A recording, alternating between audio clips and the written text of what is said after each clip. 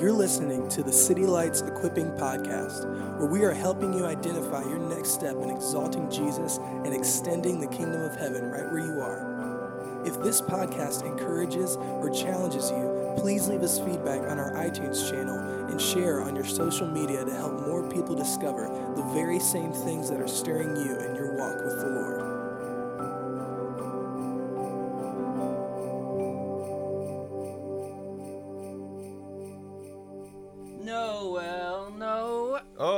Oh, my friend. Oliver. Fancy seeing you here. Fancy seeing you here in the podcast recording studio. Feliz de Navidades. Oh, my word. My name is Chris Armfield. This is my good old pal. Season's greetings. Rudolph the Red-Nosed Rolliver. This is what you used to call me when we first met is Revelo, backwards Oliver. Revelo, but I only called you Revelo when you did Revelo-like things, which was when you were walking in a backward spirit, not necessarily rebellious or sinful, but just all kinds of playful. Thankful for our discipling relationship. That guy's almost dead and gone. Oh my Revelo's goodness! Only out. Let me just tell you something.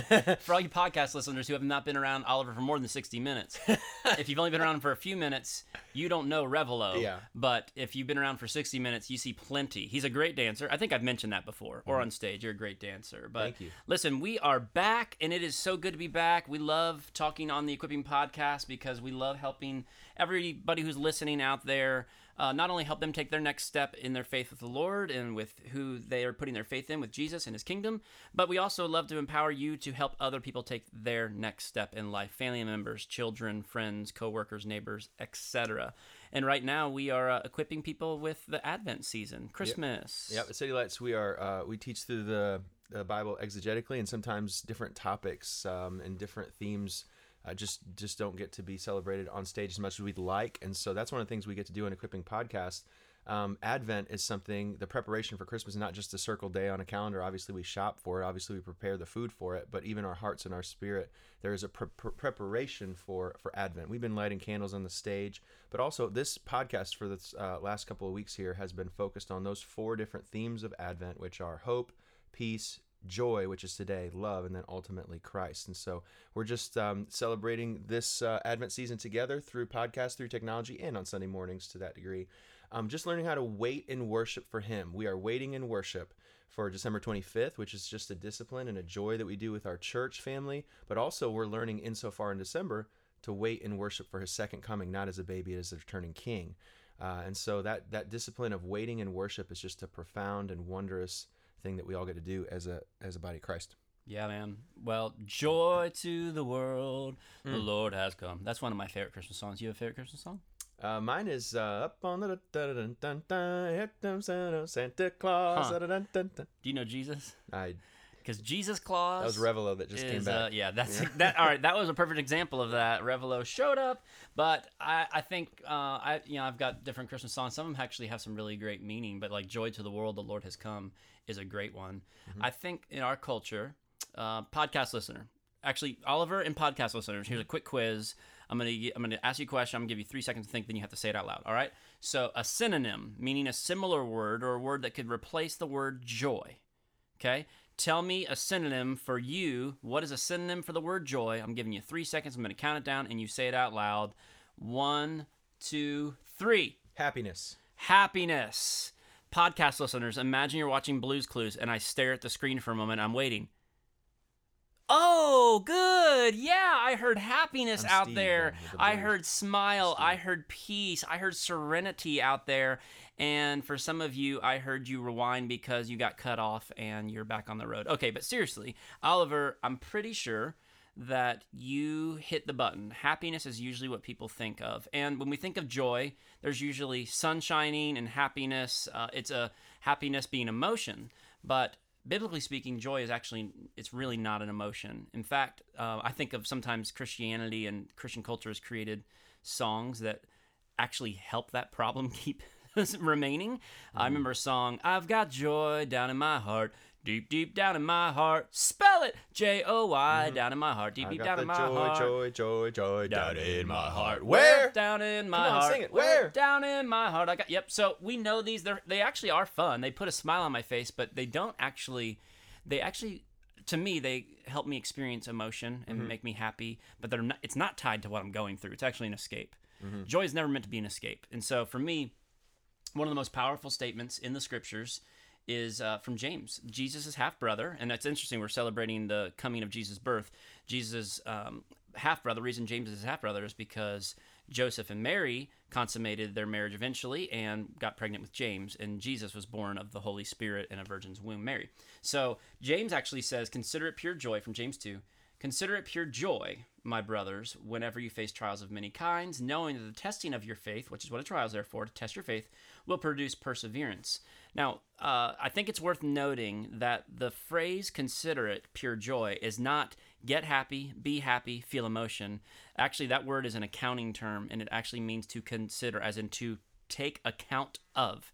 So James is actually saying, take an account of what you're going through.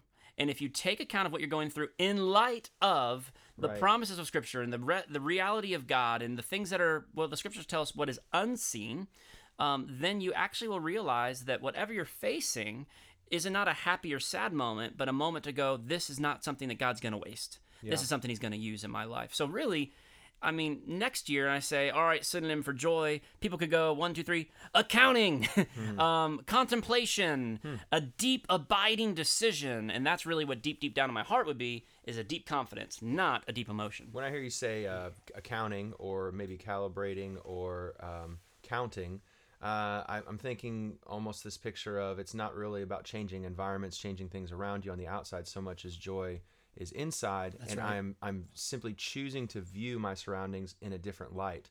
Today we really want to talk about how to make sure that our joy doesn't just take a shallow nature to it, that it's not dictated upon circumstance or it's tethered to our, quote, emotional happiness. Yeah. But how does joy become rooted? How does joy become an inside job, is what some people say.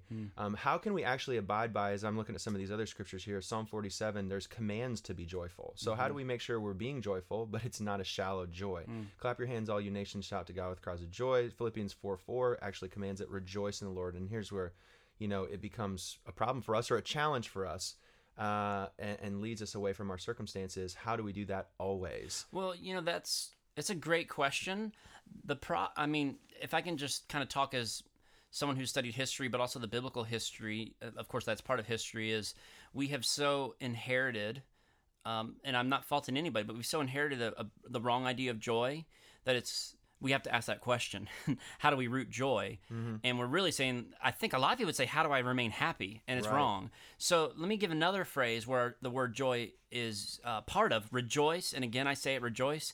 Find your deep confidence in, and again I say find your deep confidence in. Yeah. It's actually what it means. So how do I keep my deep confidence rooted? Well, you got to place your joy in something that's going to remain and grow and go deep. And so, I mean, just podcast listener, I sometimes we have to ask you to loose something. And when we normally do our equipping podcast, we try to call out a lie or a myth that culture has taught us.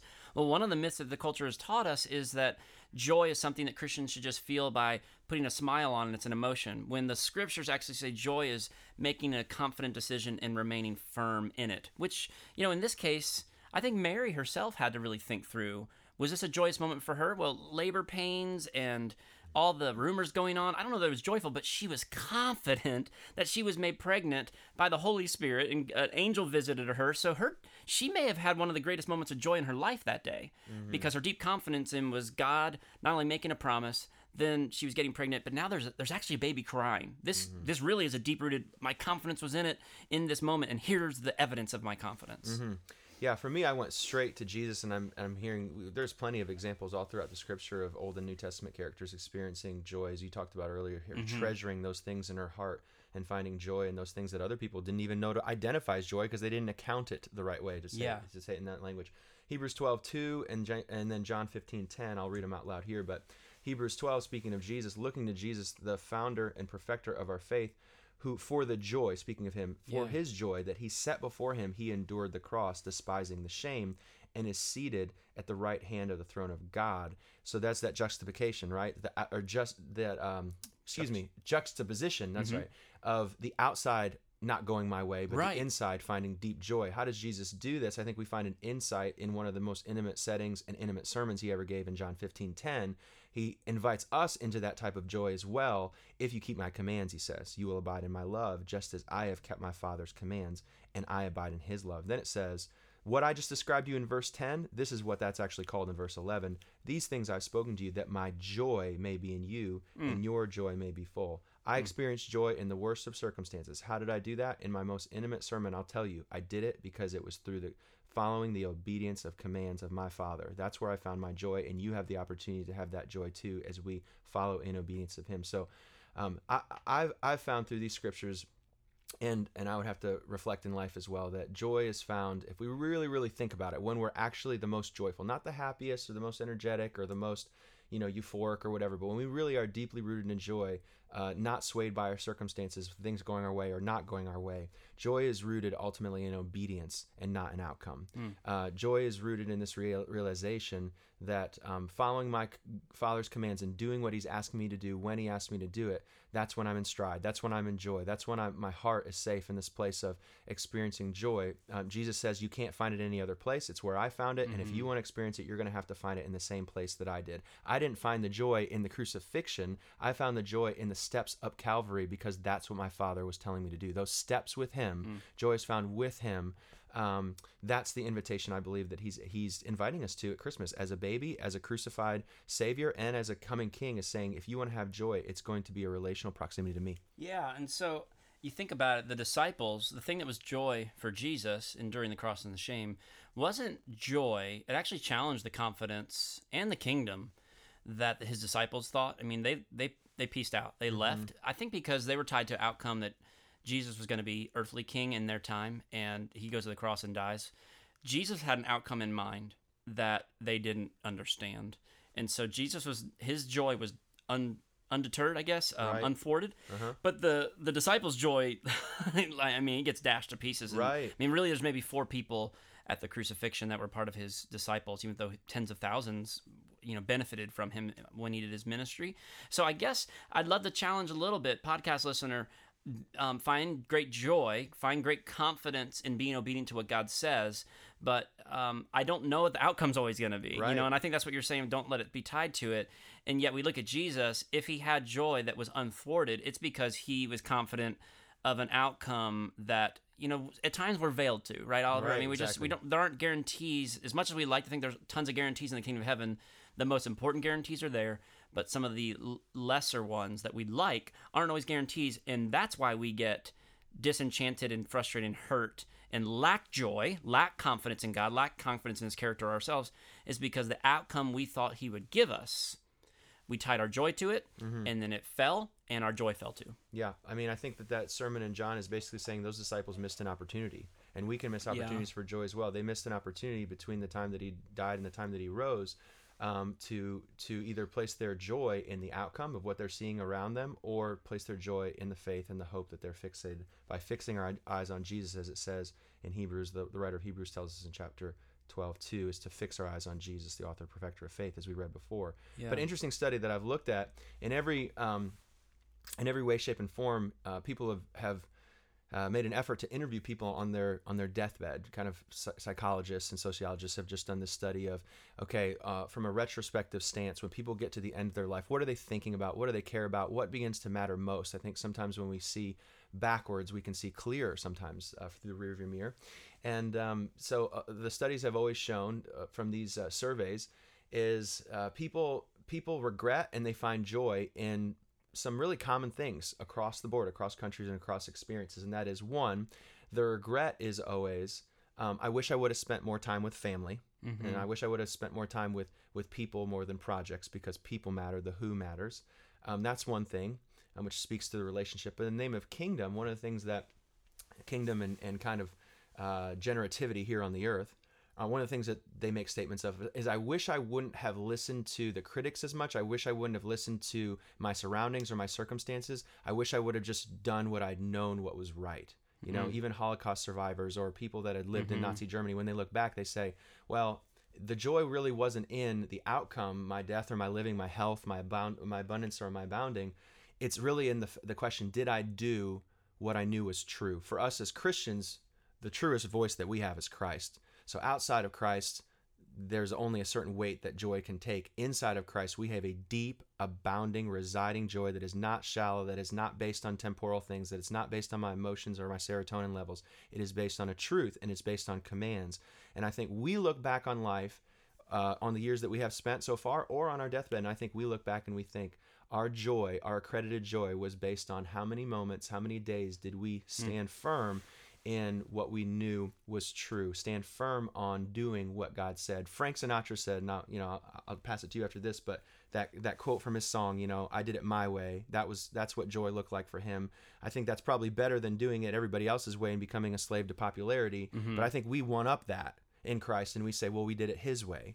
I think that's the joy that Jesus dies, goes to the grave, and is resurrected with. It's not the outcome. It's the fact that I did it my Father's way. I did what my Father said to do when he told me to do it, and I take no regrets on that. And so I think the invitation for Christmas and waiting until he comes for his second coming is this idea that I'm going to stake my joy in not the outcome, but in the obedience. What is Father saying? What did he ask me to do about it? Yeah, that's a pretty significant challenge.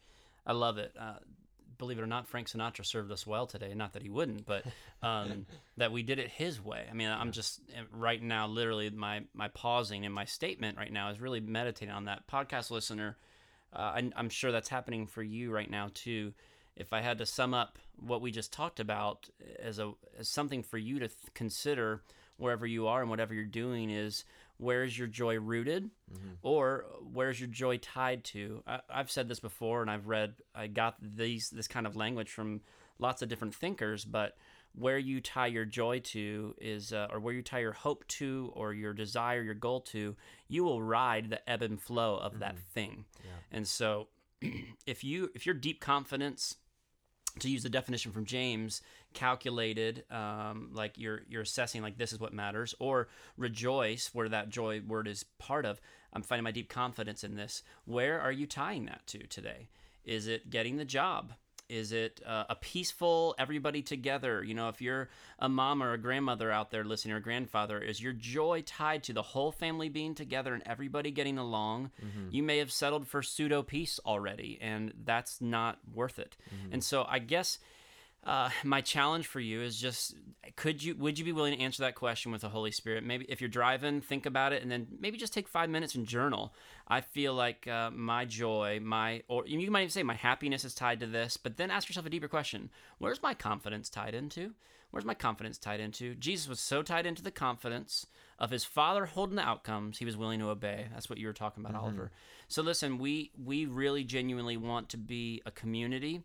And we want you to be a house, a business person, a neighbor, a friend, an athlete, a son, a daughter. We really want you to be people full of joy, full of deep confidence that you're loved by God. He controls the outcomes, but we get to determine whether we're obedient or not. So we commission you. Be obedient.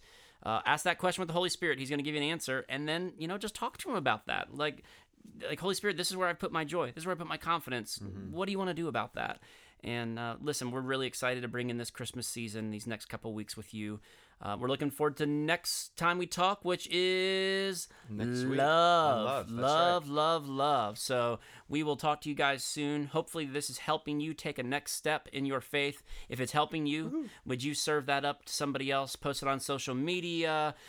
Maybe just send a link via text. You can go to the iTunes account or to our website, citylights.cc, which you already went to, and just share it out there. Tens of people are listening to this podcast along with you. Tens of people. Some people say hundreds of people, but right now tens of people. Well, your family has 6. Mine has 5. Alec loves the podcast. Sydney is, so the staff's listening. No. Yeah, hey, we enjoy it. It's not going anywhere, and so let's share it with others. Love you guys, and we love your feedback too. If you want to hear some topics, go ahead and post that somewhere on iTunes or whatnot, and we'd love to be able to address some of those things in the coming year. Love you. Adios. Bless. See ya.